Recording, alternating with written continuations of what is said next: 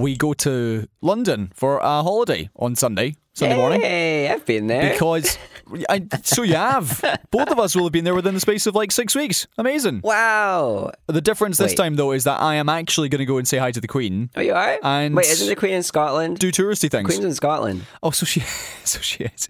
Okay, I'm going to go and say hi to the Queen's house and the people who are standing outside it, guarding it. Yeah. The people adjacent to the Queen. Correct, yeah. Yes. And the people who wear all the fancy outfits and shout at tourists to get out of the way. That's what we're going to. We're going to be the tourists in the way. Yeah, be viral. Do it. That's the whole reason. Record yourself.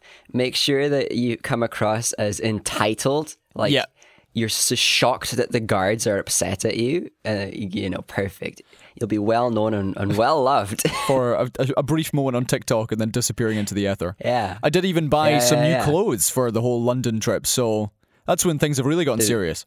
Why? What was the motivation? Because we're going to the theatre on... Oh, so you had to get something nice. Right, and I figured that wearing a Every Time I Die t-shirt probably isn't going to cut it. Okay, yeah. So you got something like Smart Cash. I got a pine forest green shirt. All right, which okay. I don't really think is going to go with anything else. Did you only buy a shirt? I mean, it's going to have to. You said you bought new clothes. Yeah. You only bought a new shirt. I know, I got 2 new shirts. You didn't buy the rest of the outfit. The second shirt is what's called an overshirt, or like I don't know what it's basically this giant like 2XL thing that you wear over like a t-shirt or a vest. Right. And very cool. It's meant to be fashionable. Is it? Now, I am yet to try it on, so I will report back next time. I think if I tried on anything like that, it just looks like I got hand-me-downs in my 30s.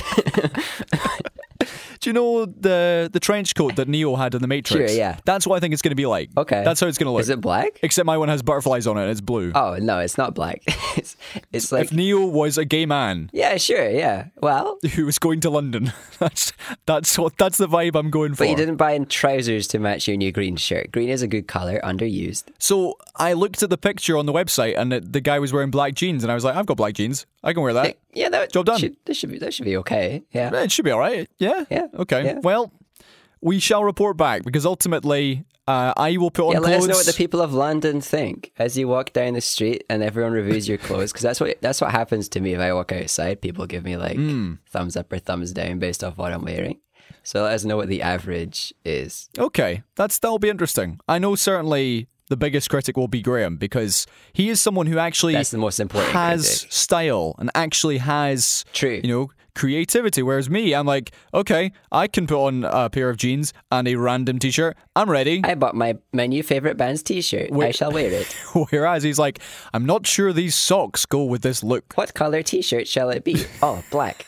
Excellent. So yeah, we'll run the outfits past Graham and see if they pass the sure. the style test. Nice. There was a time, it was maybe 2 weeks ago, we went out for a coffee on a Sunday, and he asked the eternal question, "Can I dress you?" Oh, and you should say yes every time.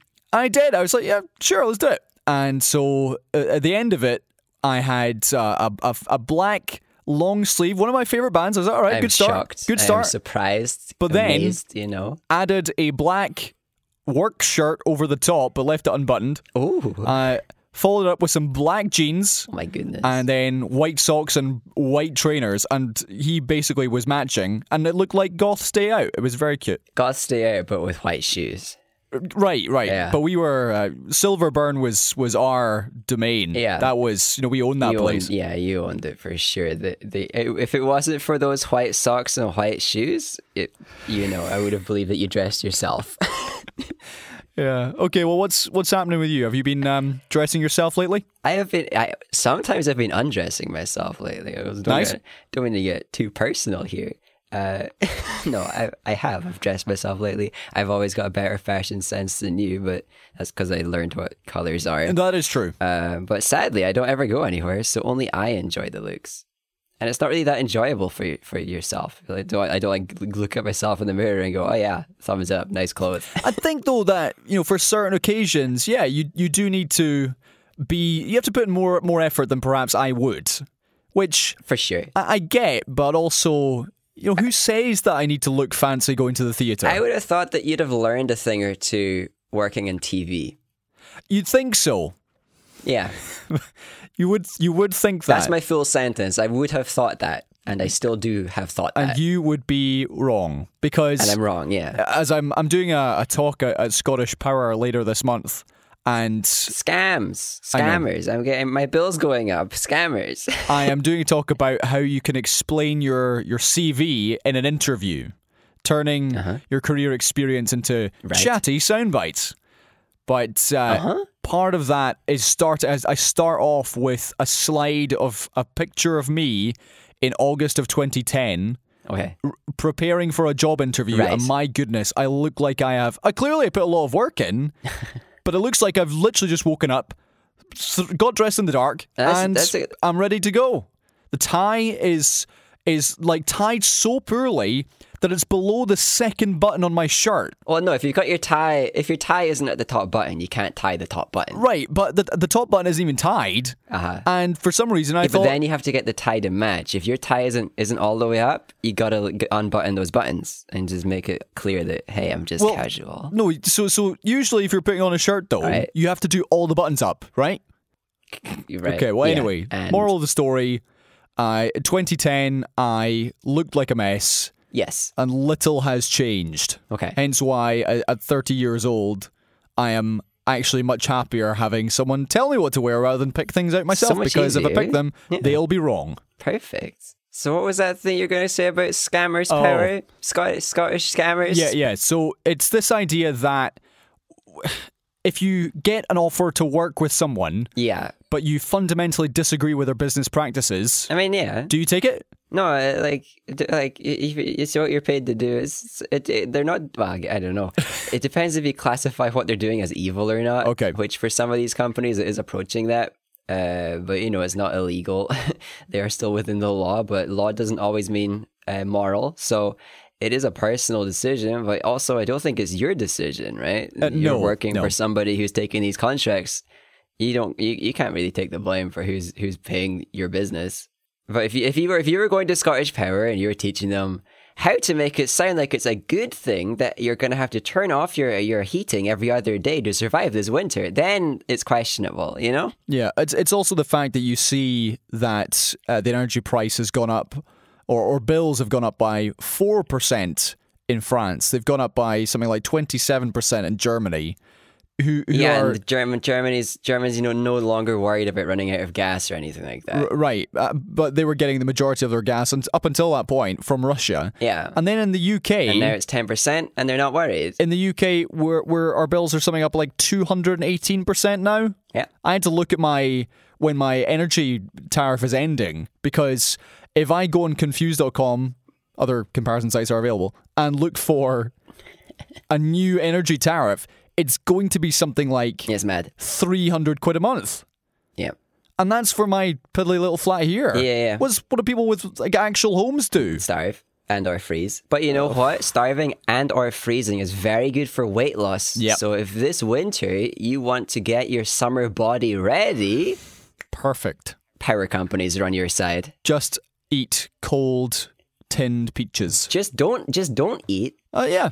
And also don't turn your heating on, and you'll lose weight rapidly. I feel like we're jumping the gun somewhat. Cut for the summer. However, it does raise the question. I saw someone write an article about this, probably in The Guardian, which was society is on the verge of chaos. All it needs is a spark. Yes. Do you think that we are on the point of getting to where people will take to the streets?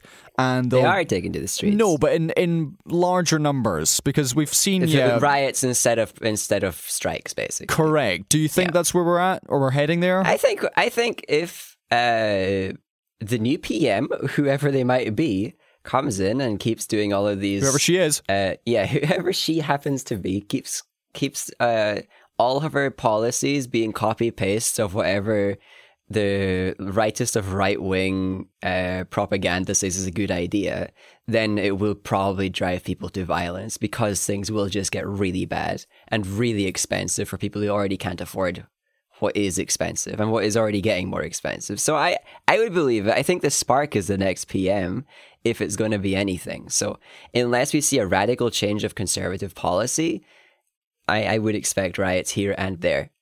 Maybe not like directly politically driven. It might feel like it's completely random and makes no sense and it's just public unrest, but that's politically driven. Yeah. You know, it makes sense to people who have been watching the system for a while. Well, I saw an interview last week where someone said, you know, they've joined a group which is all about stopping paying your energy bill, but rather than I've done that. Rather than like I don't want to do that, it's I can't. I simply cannot pay this. I know, it's really funny trying to figure out who is signing up to these things because they could afford it and they're choosing not to, or who's signing up just to show, hey, I'm not going to be able to afford this. Yeah.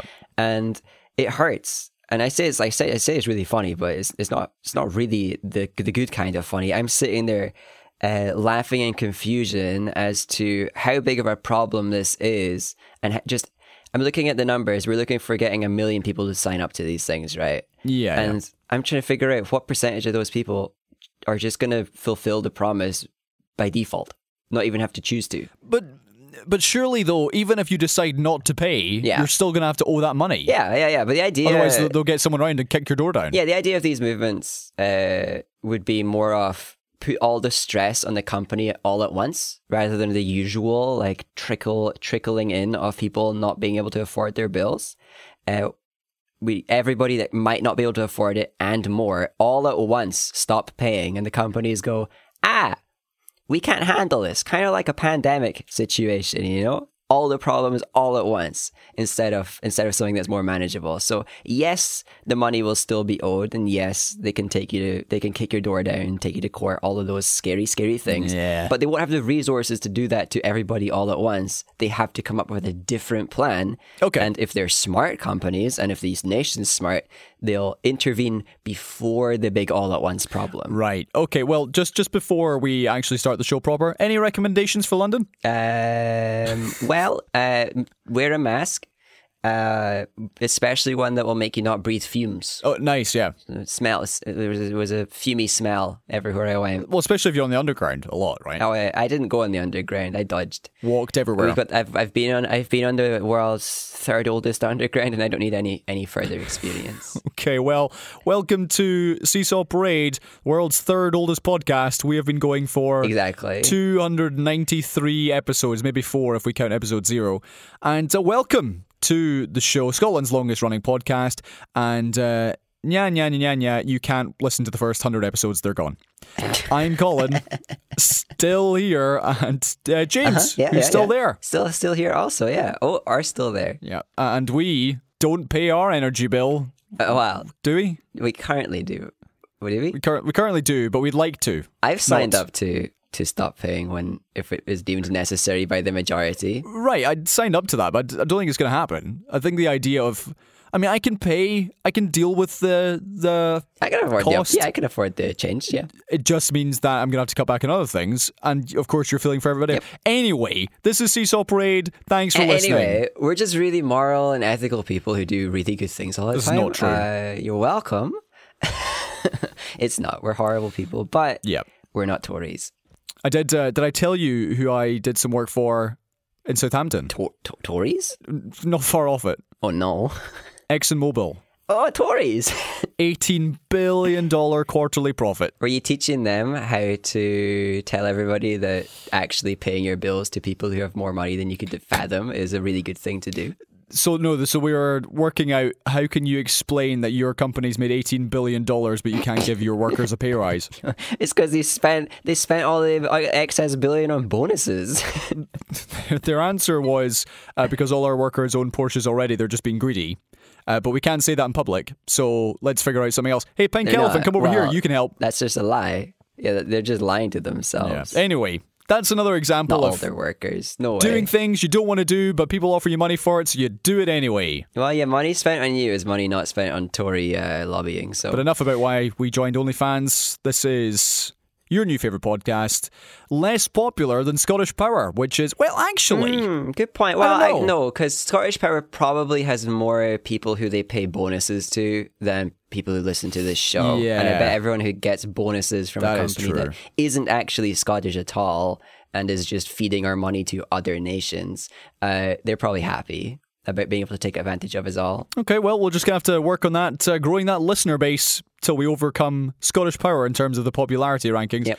And thank you very much for listening. You can get in touch with the show at Seesaw Parade on Twitter or seesawparade@gmail.com. You can send us a review of anything at all that you've seen, you've watched, a theatre production, as we have this week, from Amel. Your energy bill. Yeah, you can review that if you want. Yep. Just send us an audio of you throwing up. Wow! No, don't do that. I'm or both. You know what? I was streaming yesterday, and you know how like the word squeamish is a thing. What, like, I know that there's a lot of ways to make somebody squeamish react in a squeamish manner, but what is the active word of squeamish? Is it to scream? That's a good. I think so. Yeah, I screamed. You make someone scream. I screamed last night. I'm gonna have to look that up. When was the last time you made someone scream? That's an excellent question. I have to look at my diary.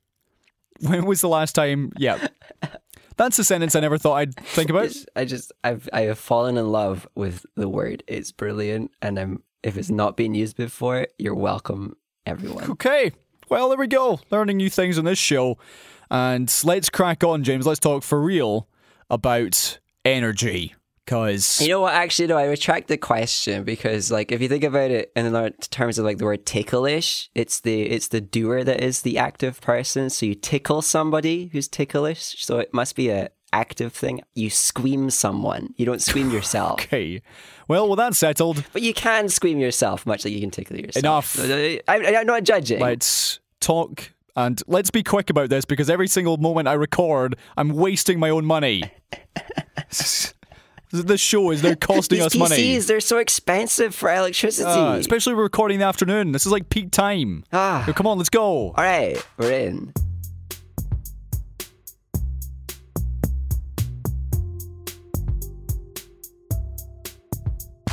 Man, don't make me think about electricity. I'll scream. Okay, this is the news. That the price cap for October... You know what? I'm just going to speak really slowly to make sure it's an expensive episode for both of us. Price cap for October has been unveiled by Ofgem. Unveiled, yes, like it was some prestige prize. You know, nobody saw this coming. It was such a treat for us all. Oh, yes. Turning up the heat. Households in Great Britain are now facing a leap of almost double the previous price cap. Crazy. The average gas and electricity bill is now going to be £3,500 a year. That is an increase so cool. I love of it. nearly £1,600 on the previous cap, which was £1,900. So that is, a rise of 80%, and that is nearly treble what it was this time last year when it was raised to just over £1,200. So that's what happened. And of course, the next cap is coming in January. We had the consultancy firm Cornwall Insight raising its forecast for that announcement to £5,387, where previously, dear listener, if you cast your mind back, it was initially predicted as £4,650, and then the April cap next year to £6,500, up from £5,000. So we're talking about, James, our energy bills, even though they have just doubled as of last week.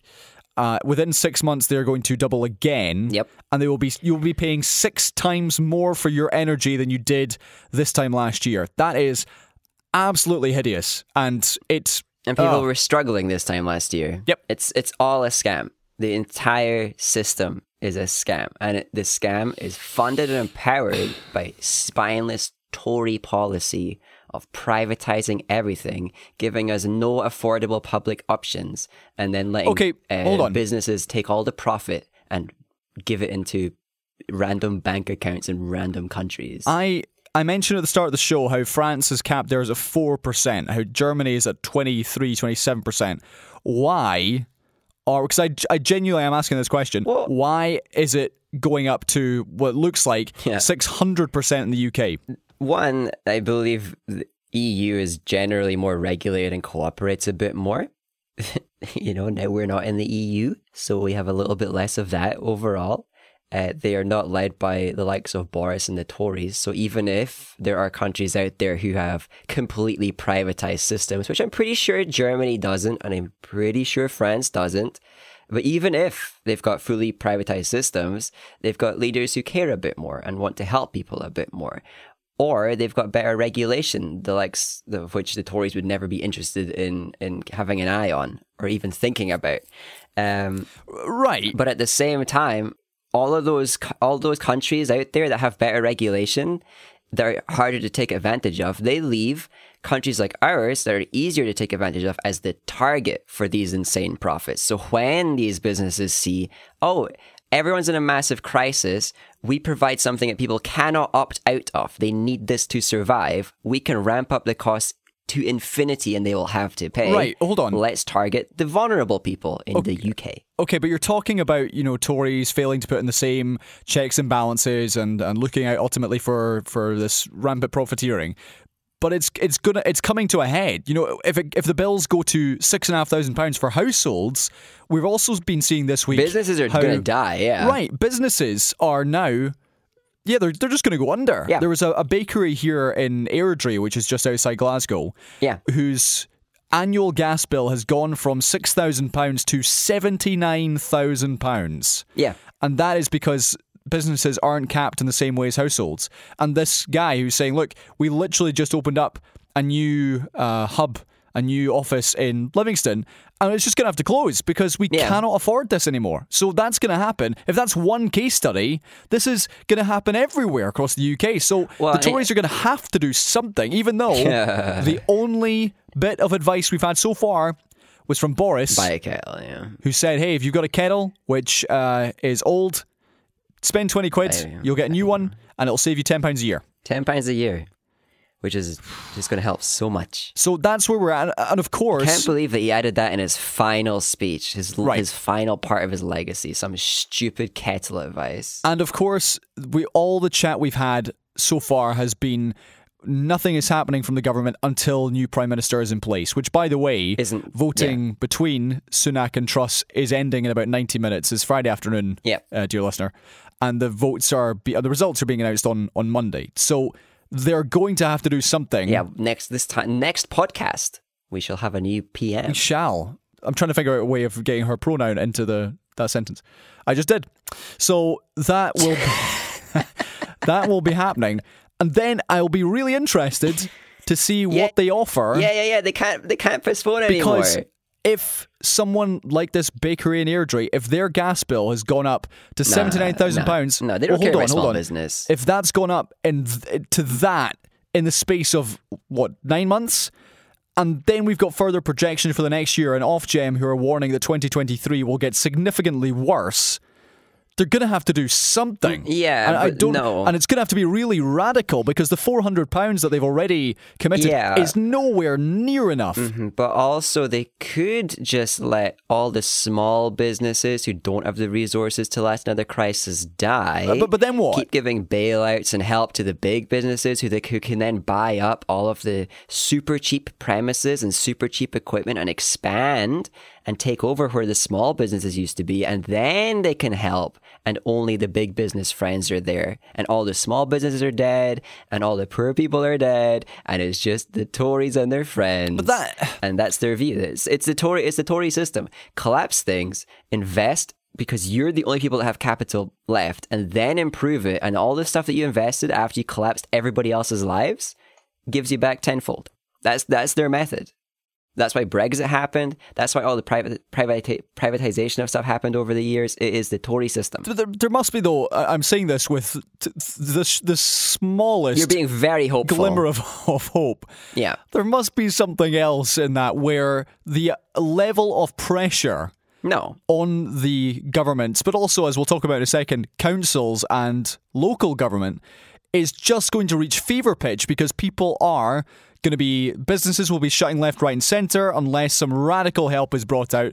and with people's wages failing to go up as well, it will reach breaking point, and society and the people will begin to make their voices heard in much more violent ways. The problem for the Tories is that if they try to help, they will prove that socialism is the only sustainable system, because the only way to help at this point is to be giving out the resources people need. Yeah. From the government, which is, this socialism everybody hates and is so scared of. And the Tories won't do that.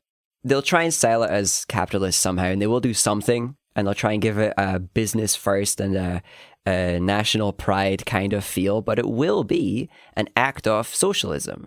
But they also aren't experienced in doing that well, so they won't do a good job. So the only things they can do is something that they stand against poorly, and their other option is to keep doing what they usually do, even though the crisis that we're facing, it isn't going to work for them. The thing I'm saying they're going to do, which is try and invest in failed businesses in a failed state and then get their investments back in 10 years' time tenfold. I don't think that works this time, because the collapse is too big. The system is too broken for that to work, but it's the only thing the Tories know what to do. So their options are to be Tories and probably lose and probably get labelled as the party that oversaw one of the biggest collapses in the nation's history, or do some socialism as Tories, which is also embarrassing for them. And I don't really see another option for them aside from taking out a whole lot of loans from the World Bank or whatever stupid system there is, and then trying to feed that into the nation in a non-socialist way, which I don't really know what that looks like. Okay, well, I did mention the strikes which have been happening over the last 2 weeks. You can't really do what I said. Well, yeah, indeed. But this is the something which, if you've been in Edinburgh, Glasgow, or any other of 13 of the 32 local authorities in Scotland, you will have noticed the rubbish begin to pile up. James, did you notice anything outside your neck of the woods? I went to put the bin out, and the bin was already full. Oh, that's fine. Nightmare. Well, yes, the bins have all been full here. Yeah. I was in Glasgow city centre on Wednesday, and it was a tip. It is, yeah. There were... Oh, it was terrible. Really? And that's only been a week. Yeah. And this was... Or maybe it was less than a week. But Edinburgh kicked it off first. Of course, the Fringe is still ongoing, so even though there was usually... Good timing. Usually when the pavements just become leaflets rather than cobbles, just add lots of coffee cups to that instead. Yeah.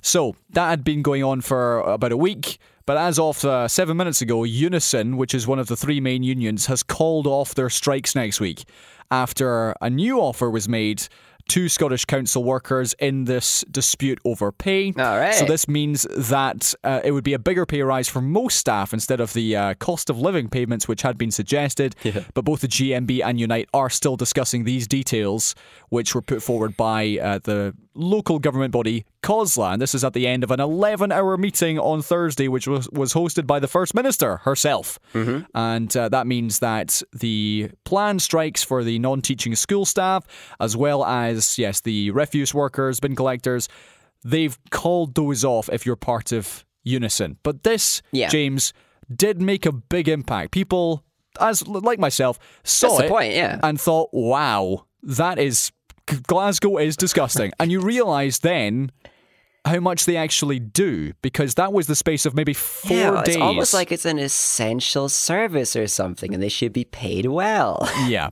So, it did make an impact. Yeah, and you'll see that across any industries planning to strike. You might not see it quite as visibly in all of the strikes, but generally, if an entire workforce is willing to go on strike and cause what could be interpreted as quite a lot of harm, they're not evil people. They're just normal people like you, normal people like me, normal people like all the listeners. They don't have zero morals, so they've got a reason to be striking. And so when you see rubbish piling up, and you know that the binmen are going to come back in a month's time and have to deal with all of that they were fighting a fight that they knew was necessary, and you can be proud of that mountain of rubbish. So when you see the likes of nurses and doctors talking about strikes, and you think about the direct harm that will cause over that short period of time, they try to limit the harm as best as they can, of course.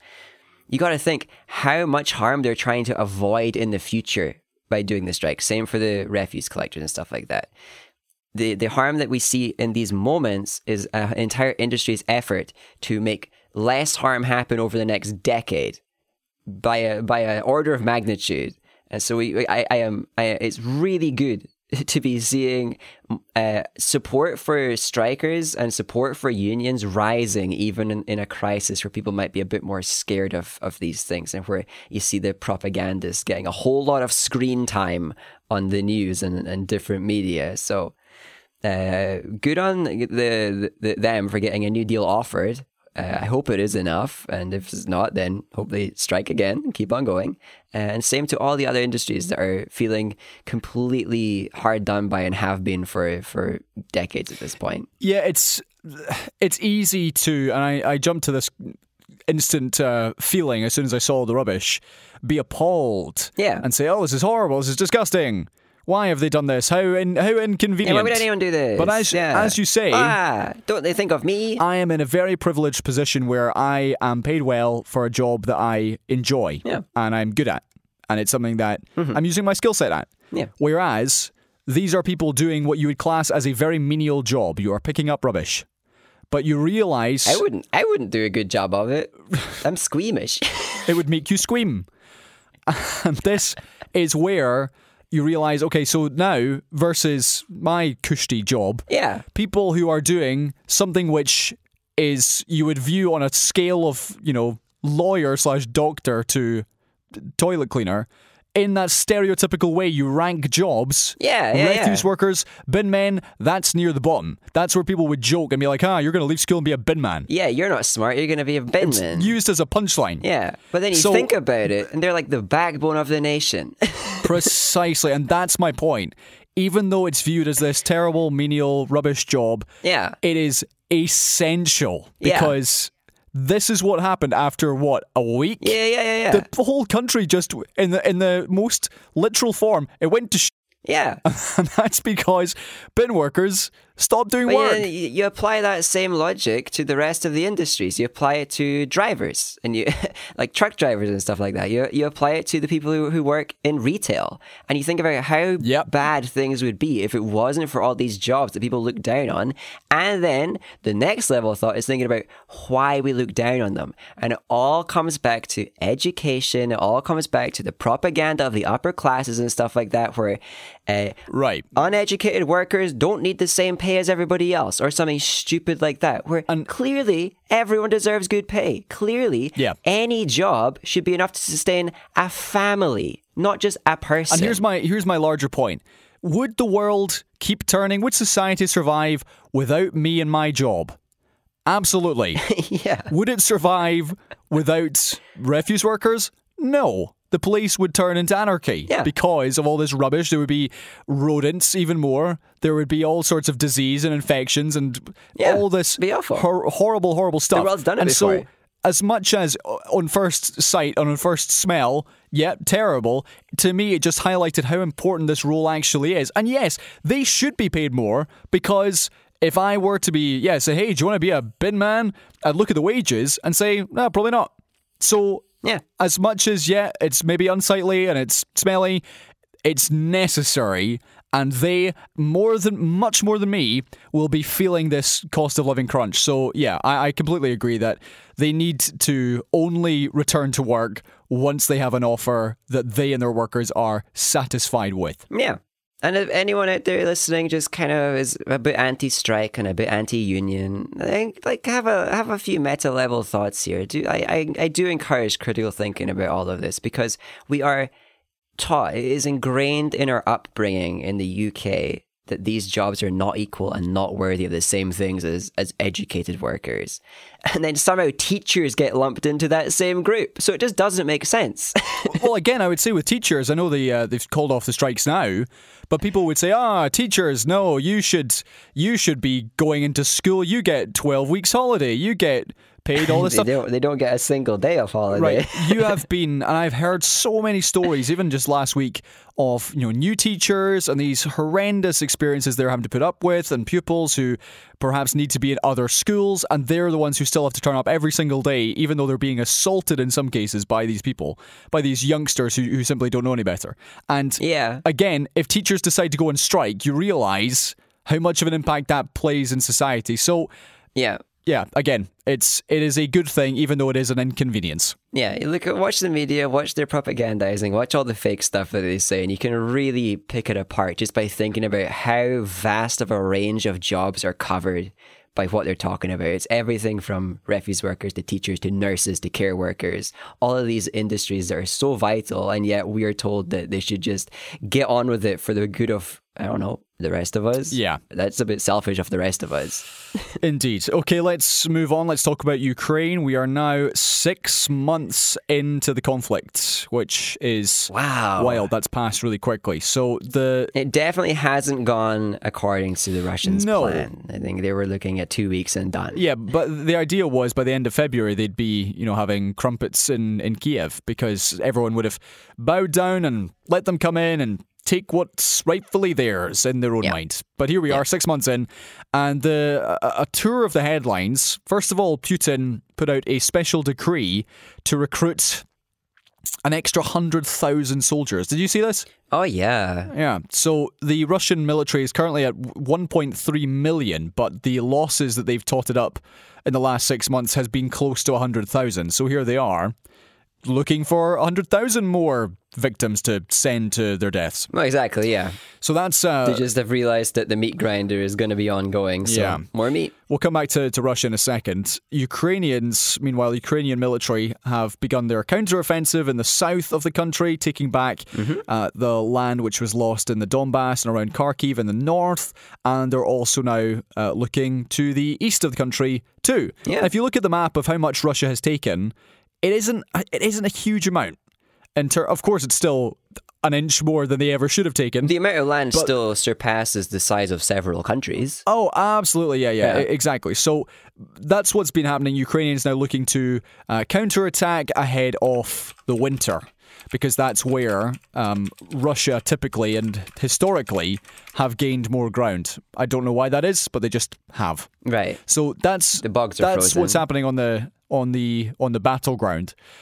But what we also had this week as well, though, James, was the death of the last Soviet Union leader, Mikhail Gorbachev. Indeed. Who was in this article, described as one of the most influential political figures of the 20th century. True. Who presided over the dissolution of the Soviet Union that had existed for nearly 70 years. Right. And when he first took power in 1985, he was like the young guy who was stepping in after years and years of old people in Russia. I believe it was Ronald Reagan who said he would love to do a deal with Russia, but their leaders keep dying. Mm-hmm. And then here came Gorbachev, and he opened up the USSR. They brought in Western brands. They encouraged people to Pizza come and go. Hut was there. Yes, there was a whole Pizza Hut advert, all these different things. And then when the Iron Curtain started to come down, when there were riots, when the Berlin Wall began to crumble, he let it happen.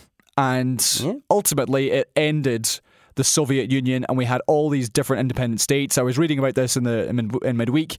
Fascinating. I had no idea how influential Gorbachev was, and of course he has been mourned sorely by Western leaders about how much of an impact he made. Western leaders, yes. But then of course that's been contrasted with the reaction in Russia, where Putin essentially said, very sad that he died, but also, he ruined the best thing we had going, so... Well, we don't care. No, Putin's not... He's not going to the funeral either. He's not getting a full state funeral. Putin's not going to the funeral, but Putin has also, I think, said something at the body or whatever. He's been relatively respectful, all things considered. Yeah, he laid some roses there. From within Russia, Gorbachev is seen with not quite as bright a shining pair of glasses as he is seen in the West, because of course the West likes the guy because he didn't do a war. He ended the Cold War. He reduced the nuclear arms. Yeah, he is credited with ending the Cold War. He got rid of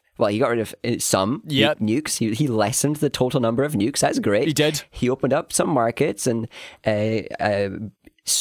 started some form of a democracy, and all of these things that were big changes that were of course supported by the West and praised by the West.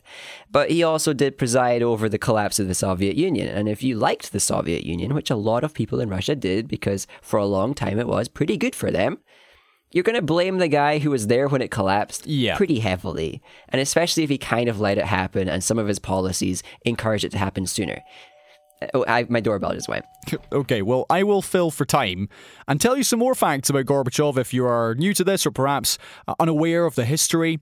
Of course, he was very open for democracy. And although he was initially a bit reluctant, the breakup of the USSR started with Latvia, with Lithuania, Estonia. We also then had in 1989, when the citizens of East Germany decided to cross over into West Berlin. Here's one thing I did learn this week, that actually people were crossing over before the Berlin Wall came down. Oh, yeah. But they were allowed to.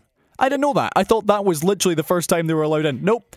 They had been allowed in, and that was just the next thing to crumble. This is the big, the huge moment, yeah. Yeah, so then by 1990, Gorbachev had been awarded the Nobel Peace Prize. Yes, by the rest of the world.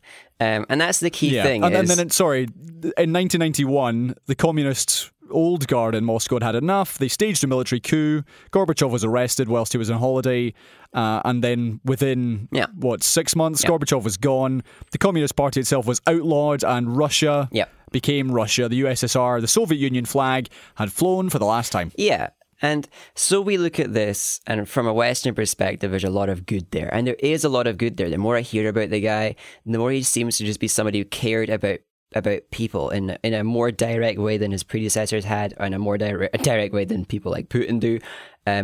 He talked to people who had experienced war, and they would prefer to struggle for food than go back to war. And he heard that. And he knew that there was this means of survival. And he did try to change his system slowly. He tried to find some weird middle ground between state-run communism and market. That doesn't work. System collapsed. The system was collapsing anyway. But the two key points for me, if you want a Russian perspective and then my perspective on what it teaches us, would be that if you look at the 90s in Russia and you look at the quality of life compared to the years before that and the decades before that, you see it was one of their worst times. The system collapse might have been good for a lot of countries. It might have been good for Western markets and the profits here, but there was a crisis of living in Russia itself. Yep.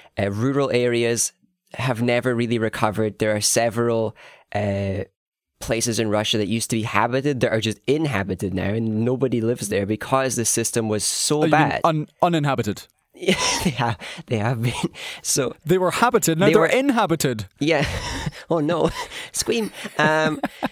So from within the borders, there's a very justified reason to look back at this figurehead of that time period and blame him and hate him for it. And that's why he's not getting the full state burial. And it would be a bit of a slap in the face if Putin actually did give him that, especially for people who liked the Soviet Union.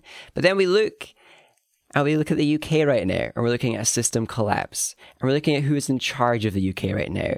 They are directly involved with the system collapse. If we manage to collapse to even 10% of the degree that the USSR did, I hope that the people that were kind of in charge get a lasting legacy that ties them into it. Okay. Because it is way more justified in our instance.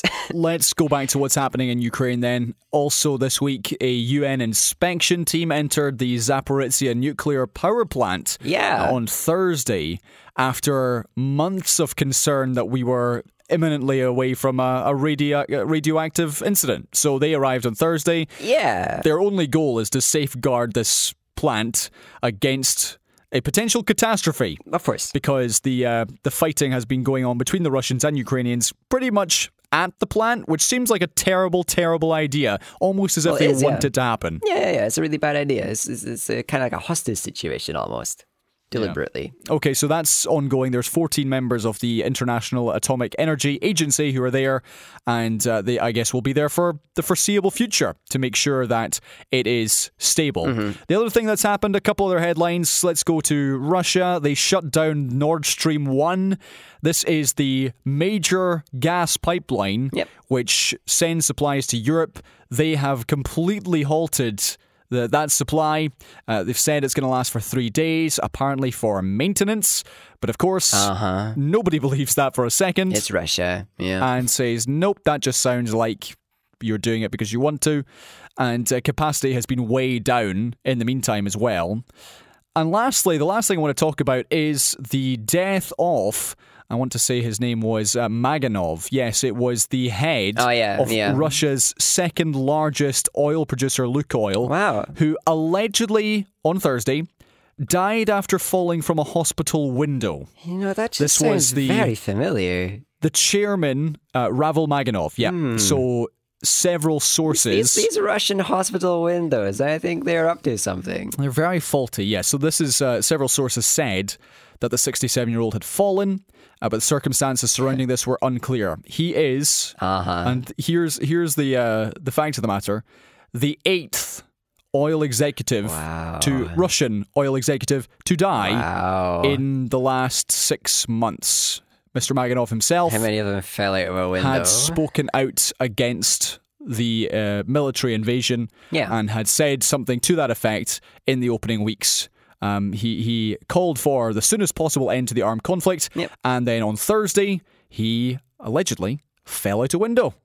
How about that, James? How about that? Yeah, imagine. So Russia's still doing Russia things with their windows. Of course, I'm not accusing anyone of deliberately doing it. It's just faulty windows that people keep accidentally falling out of, and such similar accidents and things like that.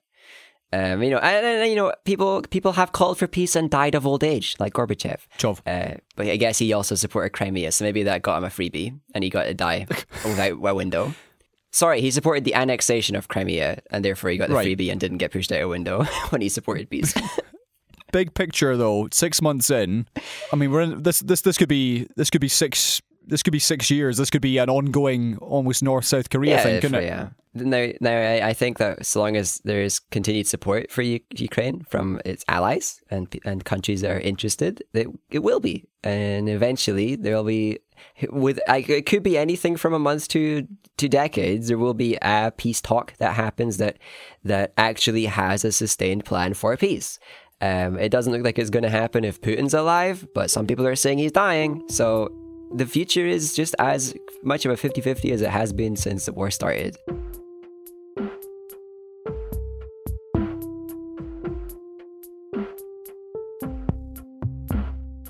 Okay, James, let's talk some other world news stories. We're going to start in Liverpool and the death of a 9-year-old girl who was shot dead accidentally in her home in Liverpool. Yeah, I say that as if it was an accident. A gunman who was chasing someone ran into this house in Dovecot in late August. And as the mother and the man who was injured and fleeing from the gunman attempted to wrestle the weapon away, the 9-year-old was shot in the chest. The mother was shot in the wrist. And the gunman then legged it. So despite best efforts of paramedics, of police, the 9-year-old girl who was called Olivia, she died. And the man who was being chased, who was a drug dealer, Joseph Nee, who was the intended target of the attack, was also arrested, taken to hospital, mother also in hospital, and neither of these men had any links to this family. So that's awful. It's absolutely horrendous, yeah, really tragic. The last bit of news has been that CCTV has been released off the gunman. Police have arrested 2 people, neither of whom appear to be the one they're looking for. Right. And they've appealed for anyone who may be sheltering this person, people who know full well who it is, and aren't saying anything. But by the looks of things, and of course we have no idea of the inner machinations of this inquiry, this investigation, but it would appear like they are still looking for the actual shooter. Yes, an unknown shooter as of yet, according to the public information. And all we can hope is that, they find out who it is and that they get brought to justice, because this is the biggest sign that this is somebody who it is not safe to have in the public. So if anybody ever deserved a long time out of the public eye and out of public streets, it is someone like this who is willing to chase any individual into an unknown premises and with a weapon. And if somebody's willing to brandish a weapon at all, it's heartbreaking. But gun crime still a problem here. It is good and important to remember that, so that we can keep pressure on people who can reduce it to keep on actively reducing it and not waste their resources elsewhere. Okay, let's talk about what's happening in Pakistan as well. This is something which has only really gathered the headlines in the last few days. The latest figures show that over 1,200 people have died from flooding as planes carrying supplies begin to arrive in the country. Of course, there are still hundreds of people unaccounted for, and now the risk is, people are talking about the risk of disease and homelessness, who will die as a result of the fallout of this flooding. So we've had... Which will happen. Yeah, so we've had officials who blamed unusual monsoon seasons, flooding, climate change, of course. That was the UN Secretary General. Yeah, I wonder why there's unusual monsoons, Indeed. So the UN Secretary General, Antonio Guterres, called on the world to stop sleepwalking through this crisis. But sorry to tell you, Antonio, that's exactly what's happening. It's going to keep happening, New Google images from satellites released by the European Space Agency have shown the extent of the flooding, and it basically looks like Pakistan's been turned into a lake by the amount of water that's there. It was incredible images. Like, seeing those, it's crazy to me. Even if it's in a not very populated area, it's crazy to me. The low number of confirmed deaths. I wouldn't be surprised if over time that the confirmed number was way higher, and that the results of this are going to be generations worth of recovery. This is a huge disaster, and hopefully they're getting all the aid and relief that they need. The other thing that's really put it into contrast for me, because of course they've put out appeals for aid from around the world, and that's beginning to trickle in. But here's the stat that I read. Since 1959, Pakistan has emitted about 0.4% of carbon dioxide into the atmosphere, which traps heat. And then you compare that with the 21.5 from the US and the 16.4 from China. So that dwarfs anything. That's like 400% higher. In fact, that's an understatement. It's thousands of percentage higher than Pakistan, but they're the ones who have, as this official says here, seen a 400% increase in average rainfall in parts of Pakistan, areas which had record temperatures in May and are now suffering from record-breaking flooding. And it's the fact that, yes, whilst they, as a country, contributed very little over the last 80 years to climate change, they're the ones who are feeling the brunt of it. Yeah, there's a lot of really trash takes about climate change, like poor countries are really to blame because they still burn coal in their homes, or they still have wood-burning stoves and stuff like that. But you just look at the stats and you see that it's industrialized countries.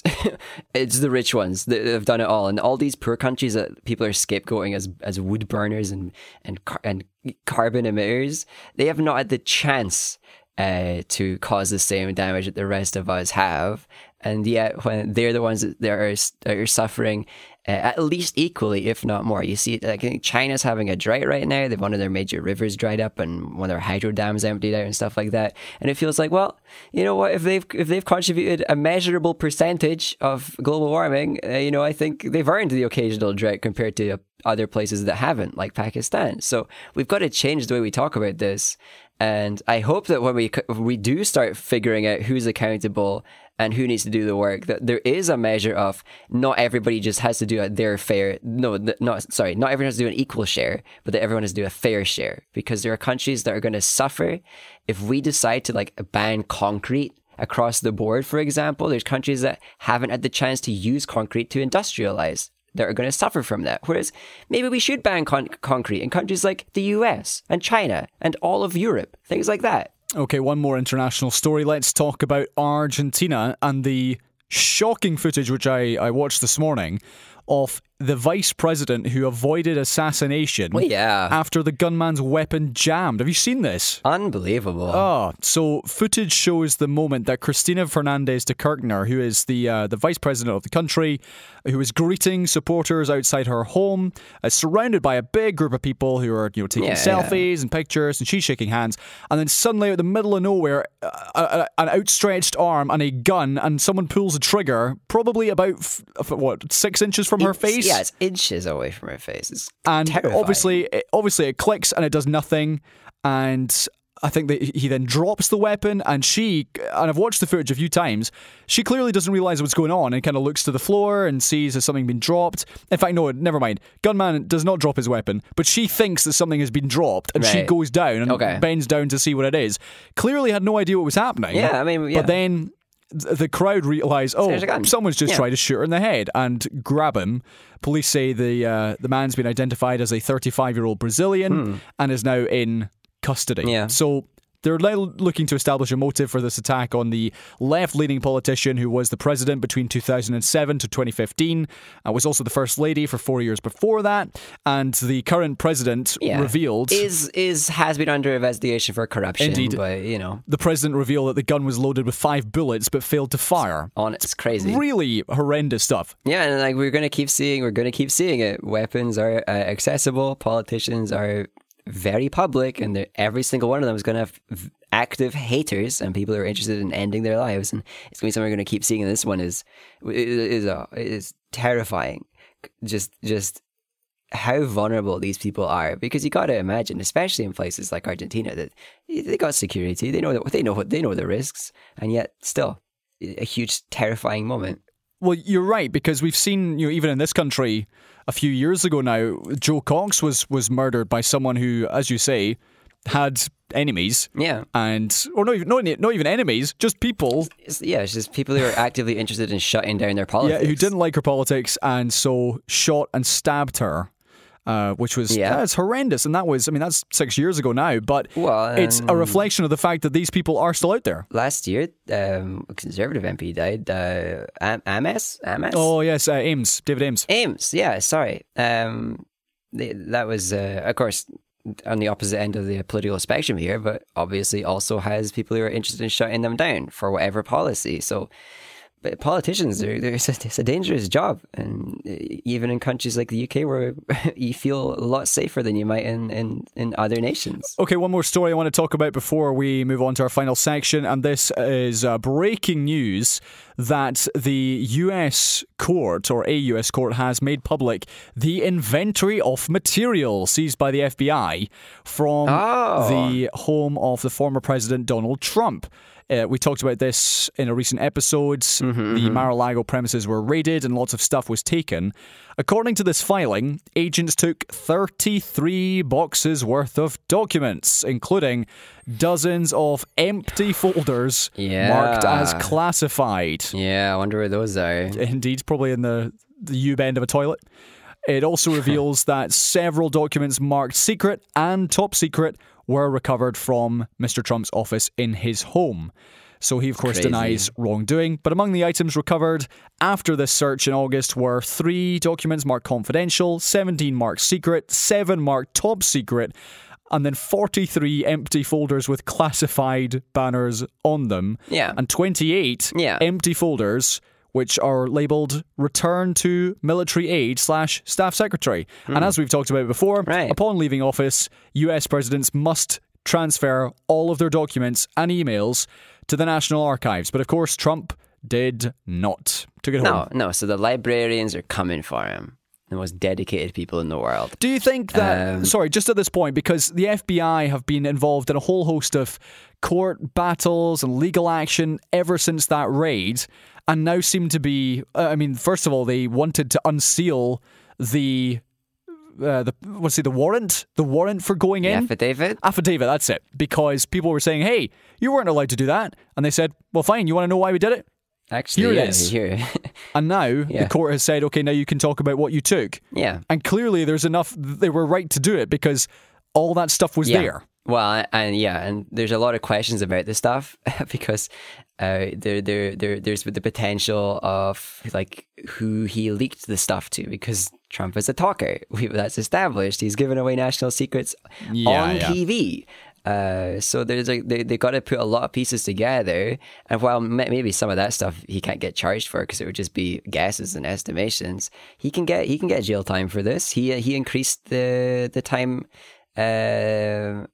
He increased the punishment possible for a crime like this. Yep. Either that or he increased how long it was considered active for. why it's actually a similar crime to the thing that Snowden is in jail for. Oh yeah. And I'm pretty sure Trump called for Snowden to be executed. So, irony there, I must say. But unlike Snowden, Trump clearly wasn't doing any whistleblowing or any good for the public kind of reveals. Yeah. So, like, this could be yet another thing. Hey, Trump could be getting in trouble. When's it going to happen? Who knows? But this one feels more real than a lot of the other ones have. Oh, for sure. I mean, that's the thing with the legal issues he's having in, I want to say New York mainly, with taxes, with fraud, with corruption, because it's aimed at his organization rather than him. Yeah. There will be other patsies he could pass that off to, whereas this is very much, you were the president, this was in your home, you had the ultimate say. You broke our law. Yeah. You broke the law. So I agree. Even his own lawyers are being told to shut up because they're going to get in trouble if they keep talking about it. But ultimately, what's the punishment? Because was he just banned from running again? Because surely he would say that's unconstitutional. Partly that, yeah. I believe it. Technically, you can be executed for it if anything treasonous happened. I think in the States still likes, but of course, Trump would just be sent off to some private home and told not to leave. He's never going to get real trouble, but as long as he has to stop being a public figure, I'd be somewhat happy, I guess. But no, his businesses are getting targeted, and if they get trouble, great. He's still getting investigated for all the election meddling, and while a lot of his subordinates are taking the flak there for now, he will eventually be involved in those investigations too. So it is ramping up over time. I think this is the big one that would help him get removed from the race in the next presidential election. But I kind of don't want that to happen because, at least not until the Republicans have done enough infighting to hate each other, Gotta get the timing right. For me, I'm sure the FBI don't care, but for me, I'd like them to get the timing perfect just to destroy the Republicans to the highest degree.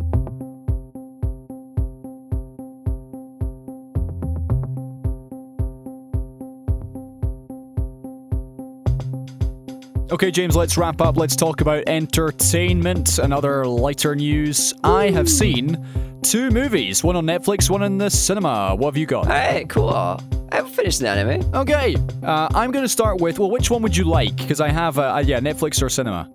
Cinema. Okay, let me tell you, dear listener, about Nope, which I don't know if we talked about the trailer when it came out. I can't remember. Maybe we did. I think we talked about the first trailer. Yeah, so this is the new movie from Jordan Peele. Yeah. So if you cast your mind back to 2016, Get Out, which is one of my favourite films I have ever seen, even though I'm not big into horror, the way it was shot, film, dialogue, everything about that film is so good.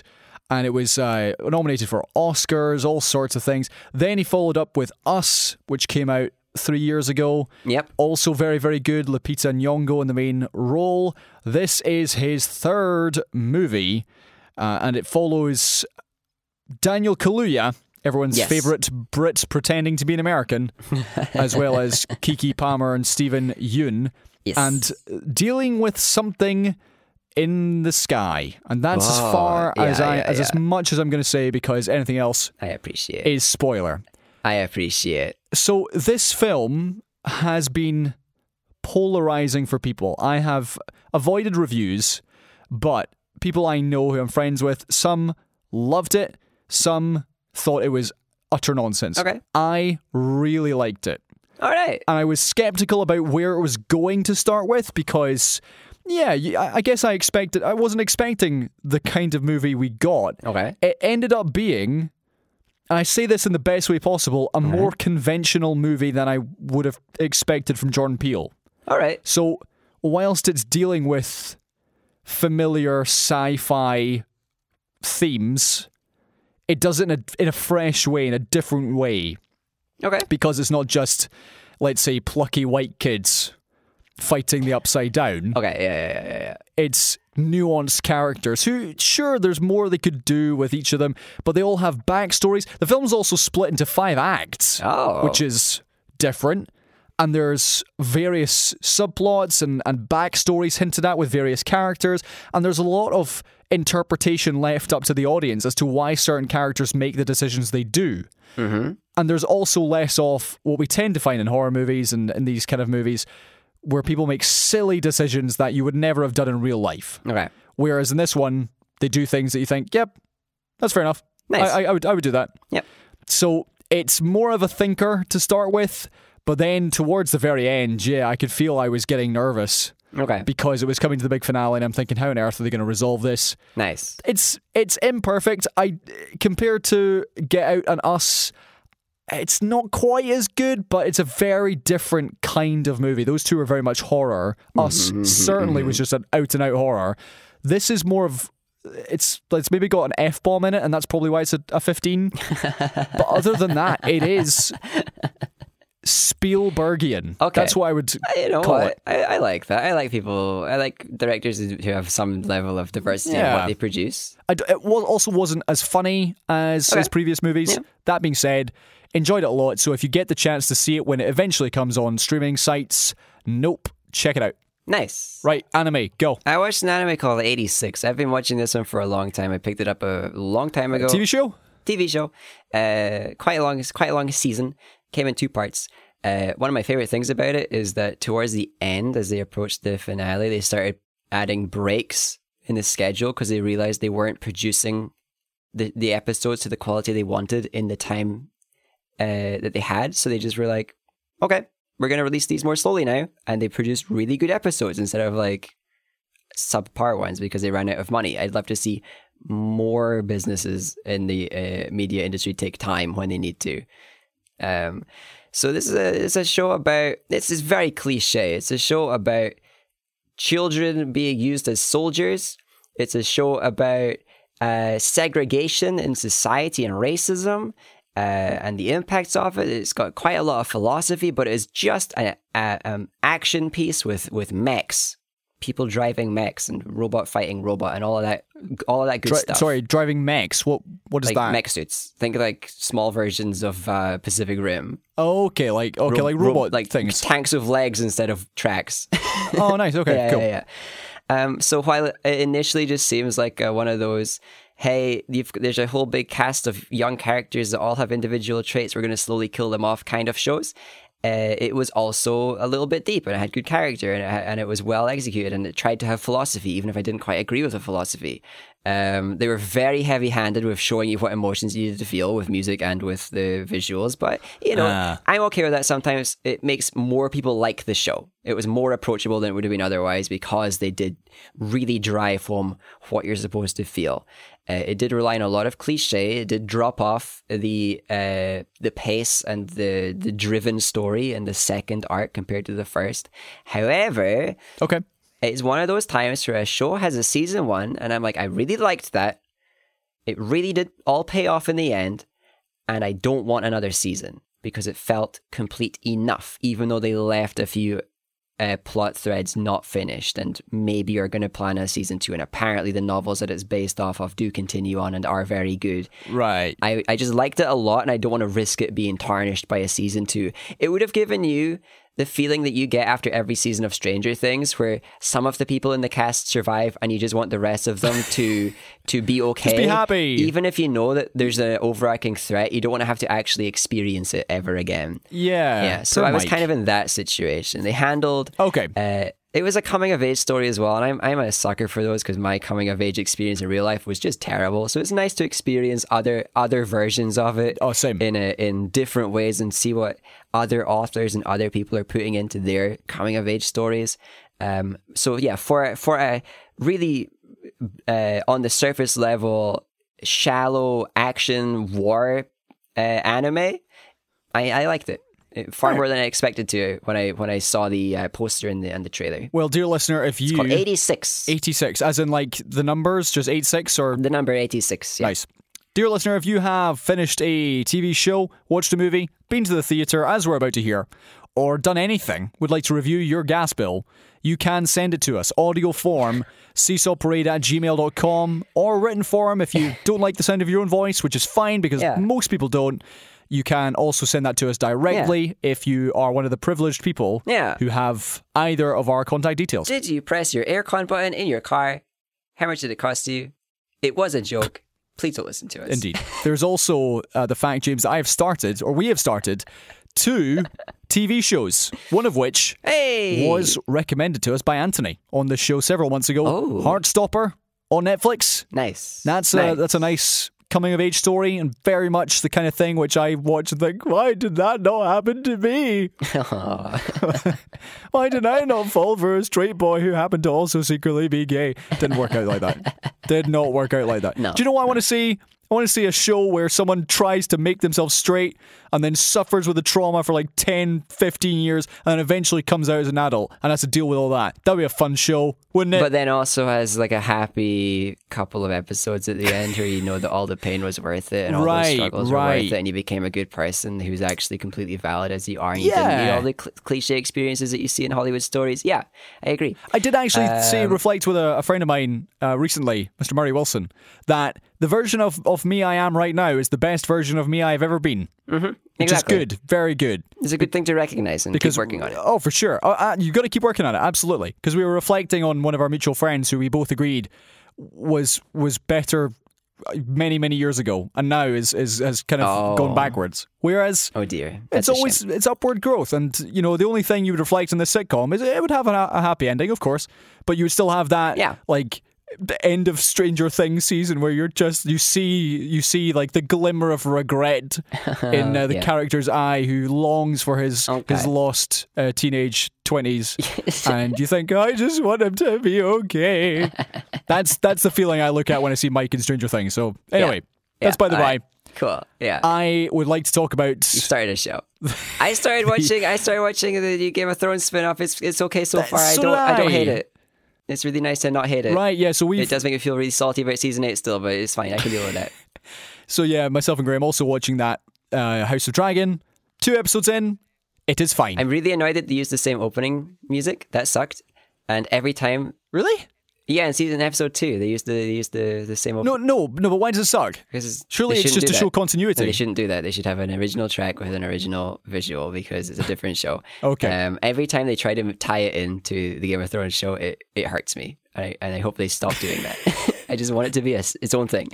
Just on that point, every single time they drop a surname of something from Game of Thrones, it is very much like you've put that in because you want to appeal to the fan service. So they hear some sort of castaway sentence that says, oh yeah, he beat up one of the Baratheon boys. And suddenly fans everywhere go, okay, he just said Baratheon. Whoa. Whoa. Yeah, wow. I even Dracarys being used as like the command to save fire. I was a bit like, do I believe they did that? Because I've read the books, and in the books, Dany chooses that word because she thought it would be a word that they wouldn't hear by accident. Oh. She chose it not out of like historical reasons. She knew her family always told her dragons that word to burn things. She chose it because she didn't want the dragons to hear that word on the fly in places that spoke Valyrian. So the fact that they use the same word again in this show, it's like, do I buy that? Do I buy that 2 separate groups of this family chose the same word? Okay.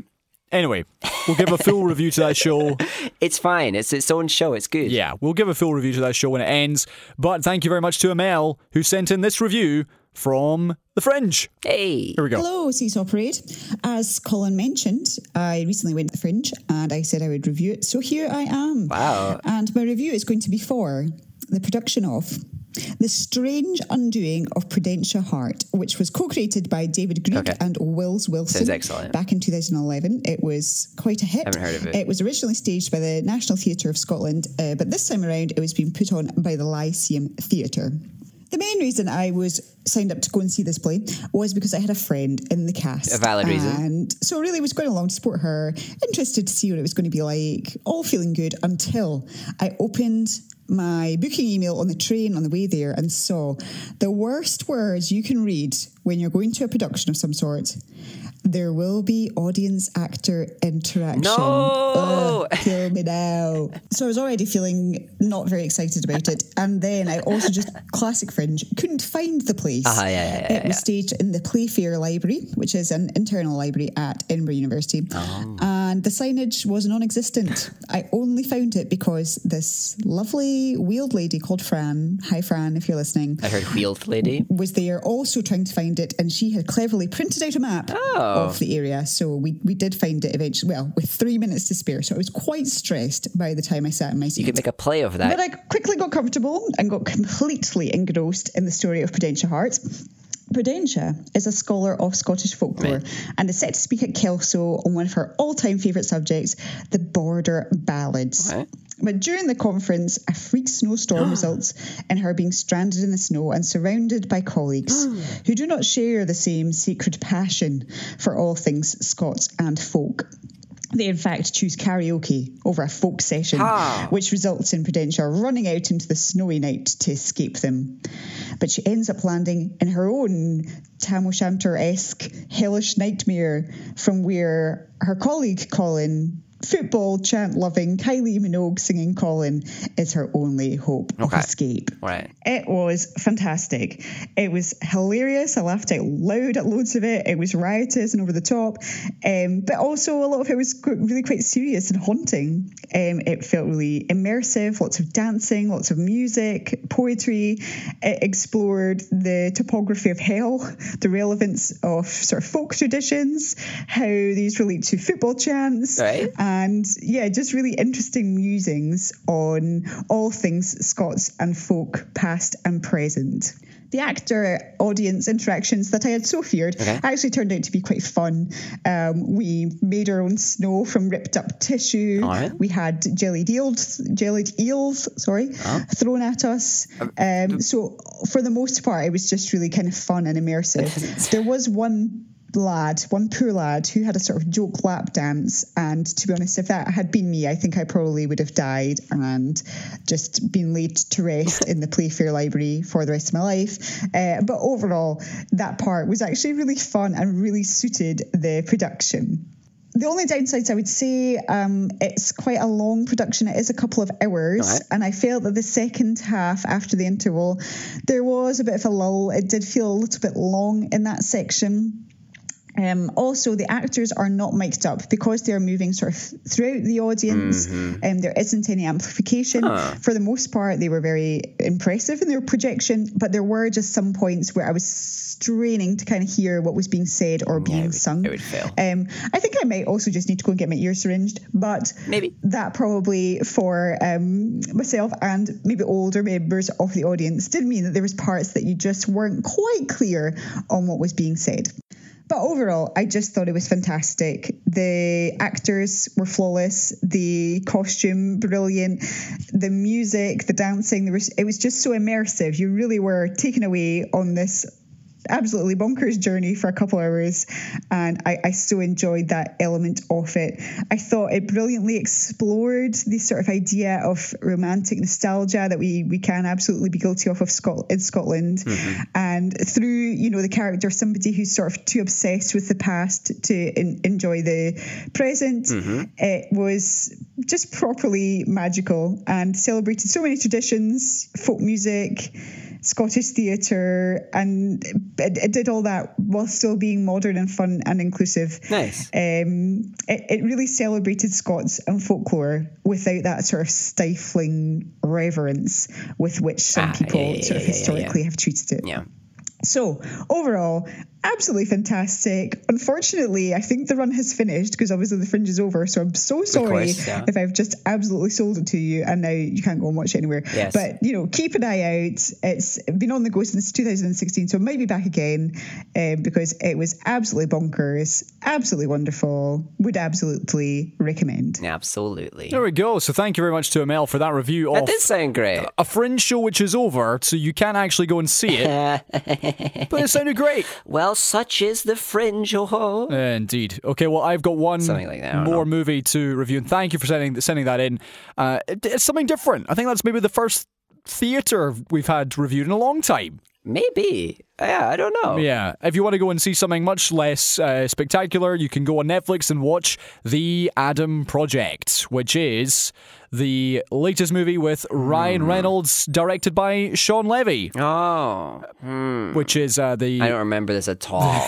the duo who did Free Guy, which was surprisingly good, and looks like they're teaming up for Deadpool 3. So, this is a time travel / family adventure movie.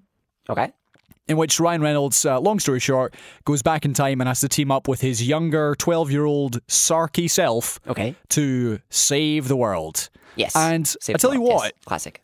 If you want to just see Ryan Reynolds being Ryan Reynolds, or maybe like a slightly toned down version, and then a 12-year-old kid who's clearly very talented doing an impression of if Ryan Reynolds was 12, right? This is the film to watch. Excellent. Actually, I had it in my notebook that I wanted a film like that, so I'm glad it's being made. But here's where that's somewhat accurate, but somewhat making this far more simplistic than it is. Towards the end of the movie, it does hit some really heavy emotional beats. Nice. Because of time travel, the character of Ryan Reynolds interacts with several people who are no longer with him. And a lot of that emotional trauma comes out, and I cried twice. Ooh. Okay. So as much as the opening half an hour, I thought, all right, this is just going to be your standard Ryan Reynolds fun family time. It actually was much more than that. There was particularly the end, some kind of father-son stuff. Okay. And really did get me in the feels. I feel that. Meanwhile, Graham was completely unaffected, so it very much depends, I think, on perhaps some baggage that you have going into a movie. Still sells it more than just the original description did. Oh, for sure. About time travel and meeting people from the past and saying things you wish you'd said and resolving some open wounds and things that are finally being said for the first time that you wish you'd heard your whole life. Mm-hmm. And that's all wrapped up in this lighthearted, somewhat nonsensical MacGuffin movie. They're looking for a USB. That's ultimately what it comes down to. Yeah. But okay. Yeah. honestly, if you just want to stick something kind of fun, kind of funny, kind of touching on The Adam Project, sometimes that's a good idea. Genuinely, if you are looking for something different, not really different, if you're just looking for something, stick it on. Safe. I recommend a safe call. Thank you, James. You looked for the right frame of words. I do recommend it. Yeah, do check it out. Yeah. Nice. Okay, cool. James, time is gone. Let's talk 2 more stories. Oh, the saga of Twitter is still going. And I'm sure will continue for probably the next year at least. I'm sure longer. Yes. This is the longer, news. Yes, until Elon dies. Yes. Indeed. That after the former security chief of Twitter spoke out about the website, about some, essentially things it was, he alleged, breaking the law, doing things which were unethical, immoral. Right. Yes. Elon Musk then subpoenaed him to force him to appear on his side in the legal battle to stop him from buying Twitter. That's basically what happened. Right. Any thoughts on that? Well, I don't think anything really helps Elon get out of jail free card here. Again, because he signed away all his rights to have any reason to not do this deal. So everything he's doing is just to try and prolong things and make things messy and to try not to make the legal battle worth it. Right. Maybe to make any potential settlement much lower than it needs to be, something like that.